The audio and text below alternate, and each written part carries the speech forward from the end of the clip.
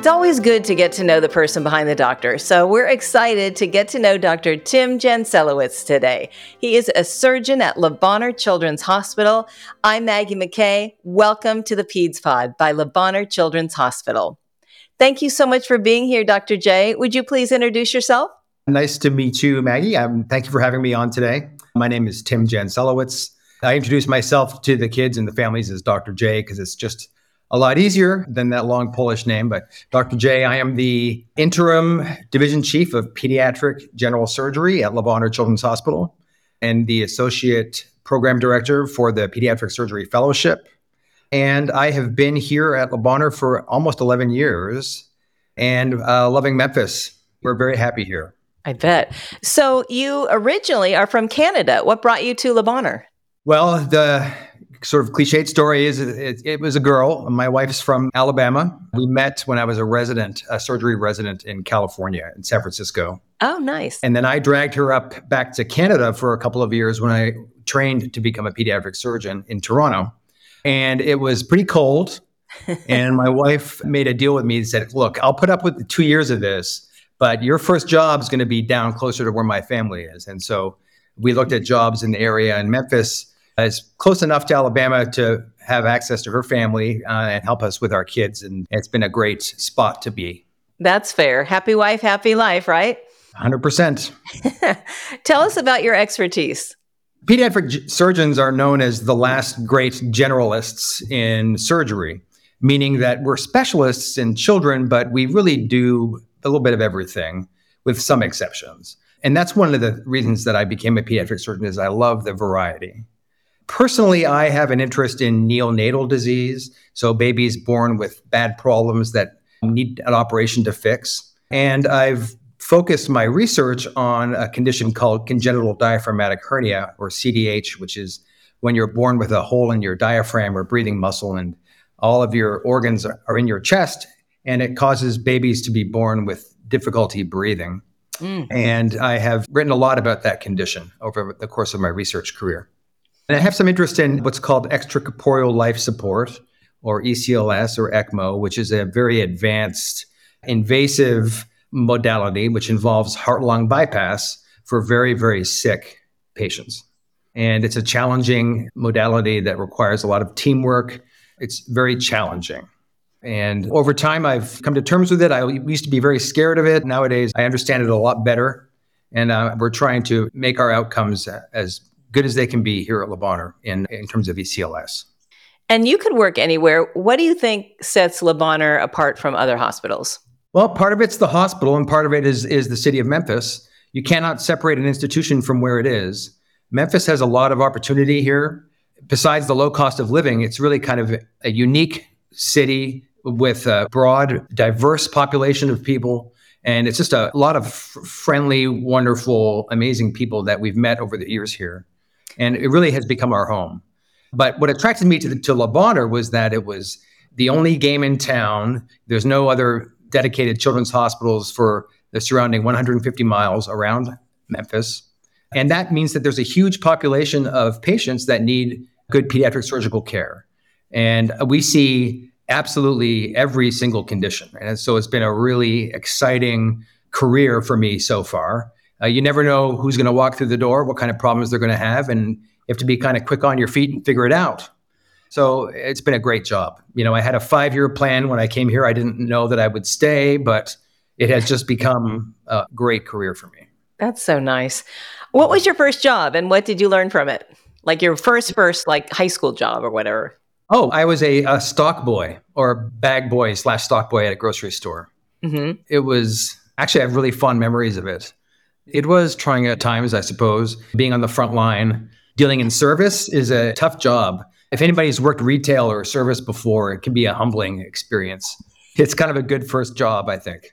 So what would you say you learned from it? What was your takeaway? How to deal with the public or? Yeah, I learned that not everybody is really very nice. I mean, some people are nicer than others. People don't treat you well when you're in a kind of a subservient position, I guess, as like a stock boy or somebody bagging groceries. You don't get treated well by everybody. And I learned that, well, that person doing that job is that's a human being, and you got to treat everybody with the same amount of respect. You Yes. never know why they're there, what their life story is. And Hmm. I just was taken aback by how some people just didn't have that kind of respect for all of humanity. So, My best friend said once, I always think like, that's somebody's kid. They have a mom, they have a family. And I'm like, it's so true. Sometimes we don't see them as human. It's bad. It's a bad thing. Okay. So tell us about your family. well, my wife is really my rock and my foundation. So she took care of me all through residency. She was a recovery room nurse when I met her in California, in San Francisco, when I was training. Now, she had a no doctor dating policy. And fortunately, we met at a bar on Fillmore Street in San Francisco. And she didn't believe me when I said that I was a resident at the hospital that she worked at, until I showed up at the OR front desk and introduced myself the next day. And so she really has been my foundation and supported me through my training. And then we had our first kid when I was a chief resident at UCSF. And that was Grayson, who's now 13 years old. And then we had our second kid towards the end of my fellowship training. So while being waist deep in snow in Toronto and being stuck at home alone with a young kid, my wife then had our second child, our second son, while I was in training. Actually, I was doing an appendectomy when she went into labor. Uh-oh. And I had to get somebody to cover for me and run over to the delivery hospital to get there just in time for my son to be born. And then we moved to Memphis, and then we had our daughter here in Memphis in 2015, Perry, who's now 8. And so my middle son, Bennett, is 11, and my oldest, Grayson, is 13. Well, they're the center of our lives. My wife and I spend all our time outside of work, taking them to various sports and to events and doing things with them. And it's been great to raise them here in Memphis. One great feature of Memphis for us is where we live. We live in Midtown. We live right beside the Memphis Zoo, actually 2 houses away. We're 2 houses in from the entrance to the zoo. And I would say my house is our 6th family member, because we have this big old house who requires a lot of maintenance and the love to keep it going. But we love our big old house, and we love Overton Park, and we love the zoo and everything. We also have a lot of dogs. How many? And chickens, actually. Oh, who takes care of the chickens? Well, my wife is the expert on all of that, but I built the chicken coop and the fencing and all of that. So I deserve some credit. She's really the expert on the chicken husbandry. So helped raise them. We raised them from chicks, and it was a learning experience for them. And they do their share as well. Okay, so how is it having a teenager? I know you're only 1 year in, but... Yeah, not even. He just turned 13 in September. It's a new world. New world. Every age, it has its different challenges, but 13, we're still discovering. So, of course, your family. What else are you passionate about outside of your work? Like, what's your hobby? When you have free time, what's your favorite thing to do? Well, I didn't used to do this before I moved here, but we love food, but I actually started cooking. So I will experiment and make more elaborate meals on occasion if I have time. I love relaxing and cooking food. To me, it's a lot like operating, just kind of using your hands and your mind and just kind of relaxing. I just love cooking. And so, unfortunately, my kids love food as well. And so we love to make food at home, but we also love to go and eat out as well. Do you have a favorite cooking show or a favorite chef? Oh, yes. Not a show. We don't get to watch much, but I will say that Thomas Keller, who's the chef at French Laundry, is probably my hero in terms of the chef world. That's the restaurant that my wife and I went to when I proposed to her in wine country. I know it well. Yeah, we went to the French Laundry. It was amazing. That's a beautiful place to propose. Was she surprised?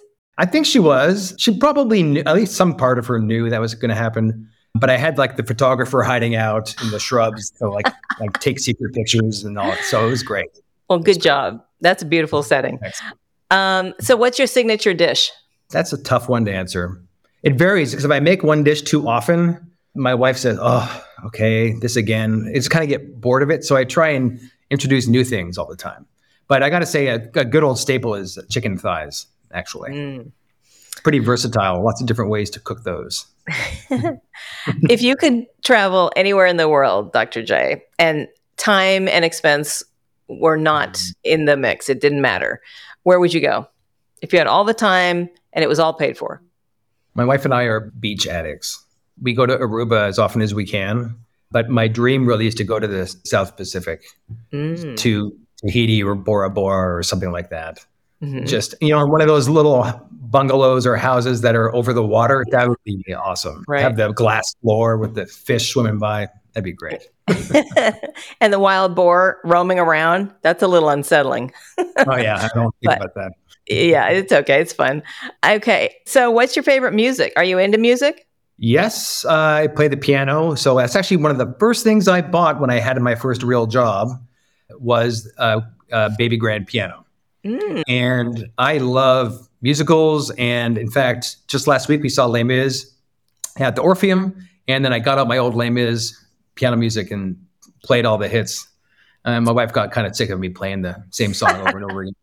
That's so cool. I love all kinds of music, but right now I'm really into Taylor Swift, partially because my daughter and I are going to go to the concert up in Toronto later this year. And she is just 100% a Taylor Swift girl. So, so I'm trying to go through the track list of her concert and try and memorize all the lyrics so we can hang out together. That's a good girl dad, if I ever heard one. They actually make Taylor Swift dad hats. I don't know if you know. Do that. they? Yes, you can buy a dad hat off the Taylor Swift website. Do you have one? No, I've kind of given the hint to my wife that that might be a good gift for me, but she hasn't caught on yet. Well, So you better get it before the concert. Okay, so what's one thing about you that your patients don't know that's kind of a fun fact? Well, there is that Taylor Swift thing, but then there's also the chickens. I don't think most of my patients know that we have chickens in the backyard in Midtown. And actually, you're not supposed to have more than 6 chickens. Oh. And we had up to 18 at one point. No roosters, though. It's illegal to have roosters because they're too loud. They sure are. What is the most challenging thing about your job?